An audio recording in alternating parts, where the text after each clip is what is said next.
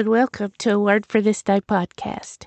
I'm Jory Schaefer, the show's host and creator. It is my joy and my pleasure to welcome you today.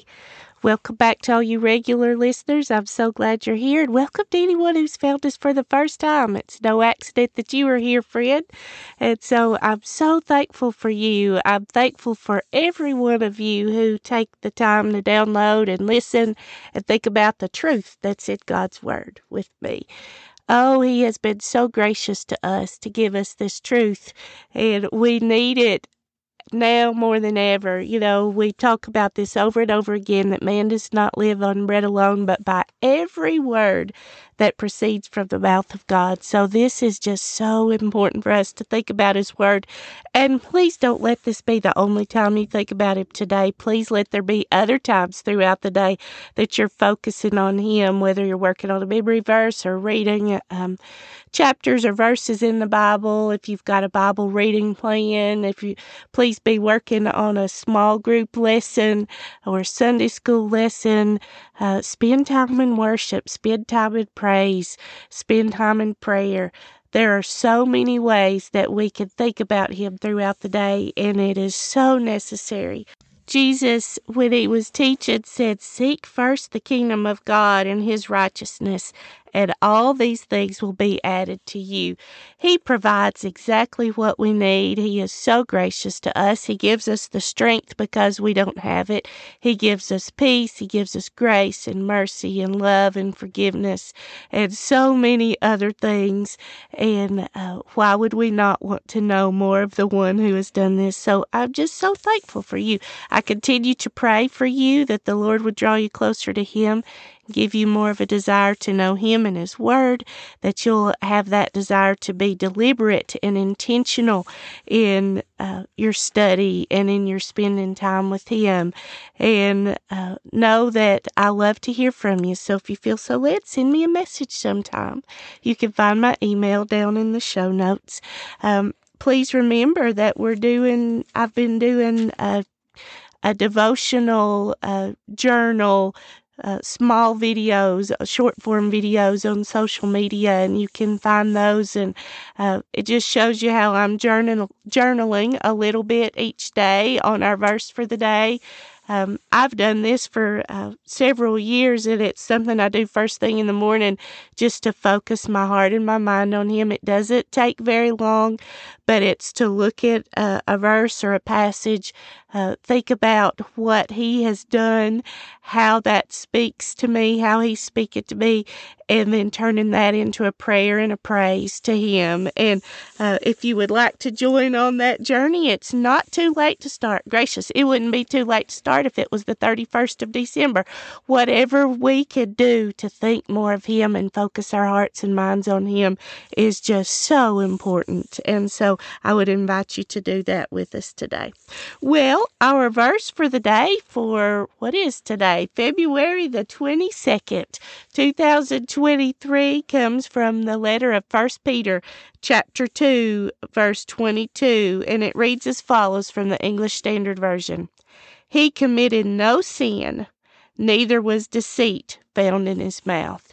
Now, of course, that's talking about our Lord Jesus, and I'm excited for us to go back to this letter of 1 Peter and see what caused Peter to say that. Why was he reminding us of that? And it's just so important. And so I'm excited for us to think about where we are in the Scripture, what book or letter we're in, who wrote it, what was going on, to get the appropriate context, and that will help us to be able to apply it and to understand more of the Lord and understand more of God the Father. So I'm just excited for us to dig in. We've been in this letter of 1 Peter already. Let's see, how many times? 2 other times this month. And Lord willing, we'll be there another time here in just a few days. And so all of God's Word is important. Every verse, every single piece of it, all Scripture is breathed out by God and profitable for teaching, correction, reproof, and training in righteousness, that the man of God may be complete, equipped for every good work. And there are some chapters that we're in that it just seems so applicable at the time. And so this second chapter of First Peter just has so much. You may recall that First Peter is in the New Testament, especially if you're new to Bible study. The New Testament begins with the four Gospels, then it moves to church history, which is the book of Acts, then it moves to Paul's letters. There's 13 of those, and then the general letters. There's 8 of those written by men who were not Paul. And then we have the last book of the New Testament, which is the book of Revelation. That's New Testament prophecy. So Peter, the Apostle Peter, wrote this letter, this general letter. We have 2 of his letters in our canon of the New Testament. And we know he wrote this because the beginning says of his 1 Peter chapter 1, Peter, an apostle of Jesus Christ, to those who are elect exiles of the dispersion in Pontus, Galatia, Cappadocia, Asia, and Bithynia, according to the foreknowledge of God the Father in the sanctification of the Spirit, for obedience to Jesus Christ and for sprinkling with his blood. May grace and peace be multiplied to you. Peter tells us his credentials right off at the beginning. You know, we've talked about how Paul does that, James does that, Jude does that, and I'm so thankful when they remind us because it's an important thing to remember. Why could Peter write this letter? Well, he walked directly with the Lord Jesus, and not only did he do that, but he was appointed as an apostle.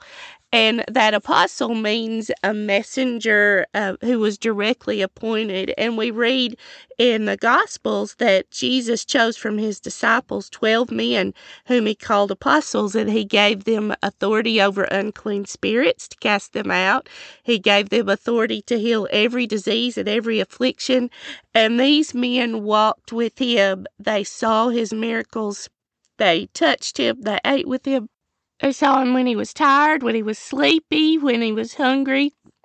They saw all of these things about Jesus. They saw him perform the miracles. They saw how he dealt with people in the public spaces and how he dealt with them individually. And we know that Peter was considered the chief apostle because he was listed first in many of the lists of the apostles that we find in the Gospels. He, James, and John were in that inner circle of the apostles. They were able to see the Lord Jesus transfigured on the mount. Peter walked on the water, and we see just so much, so many examples in the life of Peter, how God used him mightily, and Jesus continued to love him mightily in spite of those times when he failed. And that should be such a comfort to us, such a blessing to us to say, yes, God can use me. God can work in my life even when I fall short, because all of us are sinners, every single one of us. We're all in need of a Savior. We have all sinned and fallen short of the glory of God. So we mustn't ever look at someone else's life and say, oh, I would never do that. That's a dangerous place to be in.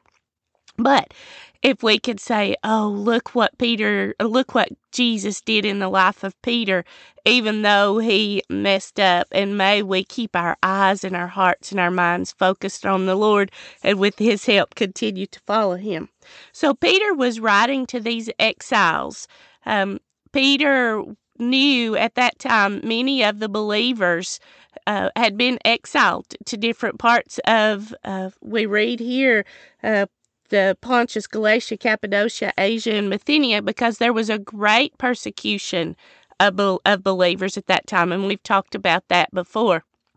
And so he was writing this letter specifically to encourage them in their suffering, to encourage them that this is going to be, in the big scheme of eternity, short. And so keep your hearts and your eyes and your minds on the Lord Jesus because of what he's done for you, and because there is so much more in store after this short life. He was reminding them that. He's reminding us that. And we see him say that in this case, in chapter 1, verse 6, you rejoice, though now for a little while, if necessary, you've been grieved by various trials, so that the tested genuineness of your faith, more precious than gold that perishes though it is tested by fire, may be found to result in praise and glory and honor at the revelation of Jesus Christ. And we've talked about other verses like in chapter 1 where we were reminded that he was reminding them that they were called to be holy, to be set apart, because Jesus was that way, because the Lord is holy. And he reminded them that we are living stones. You know, Jesus was that cornerstone, but God is fitting together and building us up. We believers, those believers and we believers are being built up as a spiritual house to be a holy priesthood to offer spiritual sacrifices acceptable to God through Jesus. And he reminded them that they were a chosen race, a royal priesthood, a holy nation, a people for his own possession, that they may proclaim the excellencies of him who called them out of darkness and into his marvelous light. He was encouraging them. You know, the people, many of these that he was sending this letter to were Jews who had become believers. And so they would have known about the chosen race of the Israelites. They would have known about the priesthood and how with the Old Testament law, there were just certain people that could be in either of those. But the great mystery of the gospel was that Jesus came that everyone, Jews and non-Jews, could have access to the Father. And that had been foretold all the way back before there was a law, before there was a chosen people, when God told Abraham that through him all the nations of the earth would be blessed. But Peter's reminding them about this. And then he's saying, because of these things, because you are a chosen race, because you are a royal nation, a holy priesthood, and because you're suffering, it's going to matter how you react and how you act in the midst of this suffering. And so he's encouraging them in that. And so I want to read forward up to our verse for the day so that we can see how that fits together in with this suffering theme. He says in verse 13, and I'm going to read forward to our verse for the day. He says, "Be subject for the Lord's sake to every human institution, whether it be to the emperor as supreme, or to governors as sent by him to punish those who do evil and to praise those who do good. For this is the will of God, that by doing good you should put to silence the ignorance of foolish people." In other words, our actions and our reactions matter. God had set forward governments. We've talked about that in Daniel. He sets up kings. He takes down kings. He deposes kings. And it matters the way that we act, even if it's not fair. It matters how we react. And so he says, live as people who are free, not using your freedom as a cover-up for evil, but living as servants of God. Honor everyone, love the brotherhood, fear God, honor the emperor. Servants, be subject to your masters with all respect, not only to the good and gentle, but also to the unjust. For this is a gracious thing. When mindful of God, one endures sorrows while suffering unjustly. For what credit is it if when you sin and are beaten for it, you endure? But if when you do good and suffer for it, you endure, this is a gracious thing in the sight of God. For to this you have been called, because Christ also suffered for you, leaving you an example, so that you might follow in his steps. And here's our verse. He committed no sin, neither was deceit found in his mouth. So I just love this that Peter is showing us. He's saying there's a reason that we're subject to the authorities that God has placed over us. There is a reason that we respect those who are our superiors, and it's because this is how Jesus did. This is the example that he's given. And I love what he says in 21. We'll read it again. For to this you have been called. So this is part of the walk of a Christian. And I think that's part of the reason that Jesus had told his disciples to count the cost, because there is a cost of following Christ wholeheartedly. We may not everyone be called to suffer bodily, with bodily torture and bodily persecution, like some of these people were in this first century, and like many, many have been down through the years since then, and even today are suffering such intense persecution, such intense bodily harm.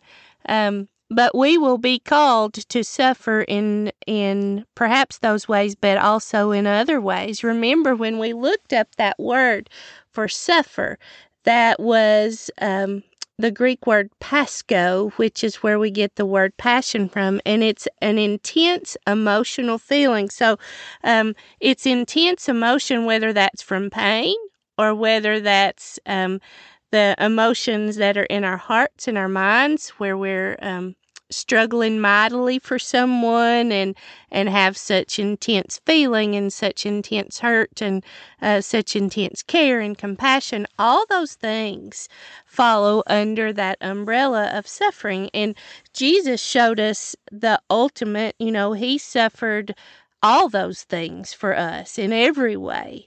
He suffered bodily. He suffered when people reviled him. He suffered when people turned against him. And he also loved us so intensely that he would suffer, that he would die for us. And so as believers, we're called to that.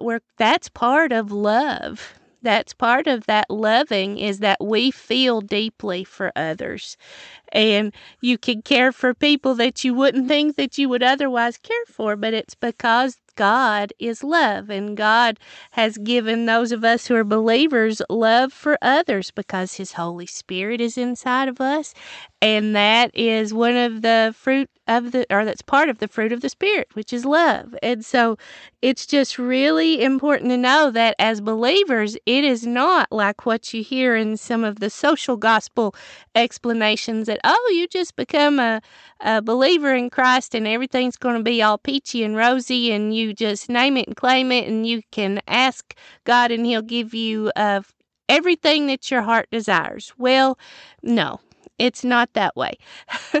We will get the things that are according to God's will, and God wants what is best for us.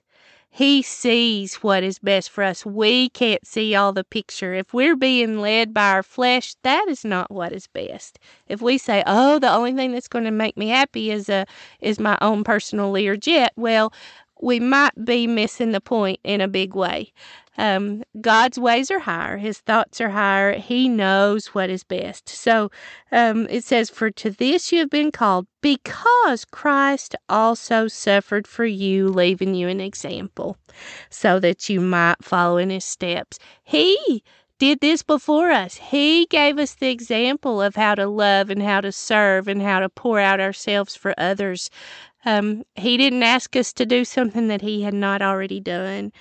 And then this wonderful verse, which is our verse for the day, He committed no sin, neither was deceit found in His mouth. He was completely sinless.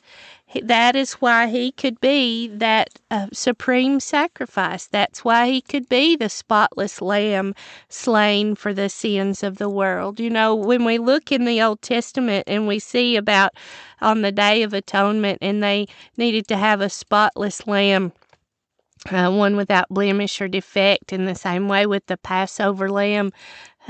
They were supposed to be spotless and without any problems, no broken leg, no crooked leg, no spots, nothing. And Jesus was even the better sacrifice than that. He had no sin. He had no deceit. He is the truth, the way, and the life. And because of that, He was able to be that sacrifice for us and pay the penalty that we owed for our sins, because all of us are sinners. All of us have fallen short of the glory of God, and all of us are in need of a Savior. And so he just graciously offered himself. He was obedient to the Father's will, and he laid down his life for us. He died on that cross. His body was broken. His blood was spilled out for us. After he died, he was placed in that tomb, and then on the third day, he rose again in full bodily form. He was seen by many, and then after about 40 days, he ascended back to heaven, where he's seated at the right hand of God, and he's coming again. And in order for us to be saved, in order for us to have our sin debt completely canceled, we have to believe and we have to follow. We have to trust. And so there's really there's no works you can do to get that. There's nothing that you can do to earn salvation. It's all based on faith, and it's all part of this. The world would tell you, oh no, Jesus he was a sinner. There's no way he could have done all those things. No, he committed no sin. He was completely sinless. He was completely the spotless lamb, and I'm just so thankful that he loved us so that he died for us to allow us to have a way back to the Father. And so can you join me in giving him thanks and praise for his example? Thanks and praise that he will walk through anything with us, those of us who are believers, and by the power of his Holy Spirit, we can endure whatever it is, emotional, physical, spiritual, because he is with us, and he said that he'll never leave us or forsake us. I don't know about you, but I'm just so thankful for that, and may we give him honor and glory and praise. Blessings to you, friends. Until next time.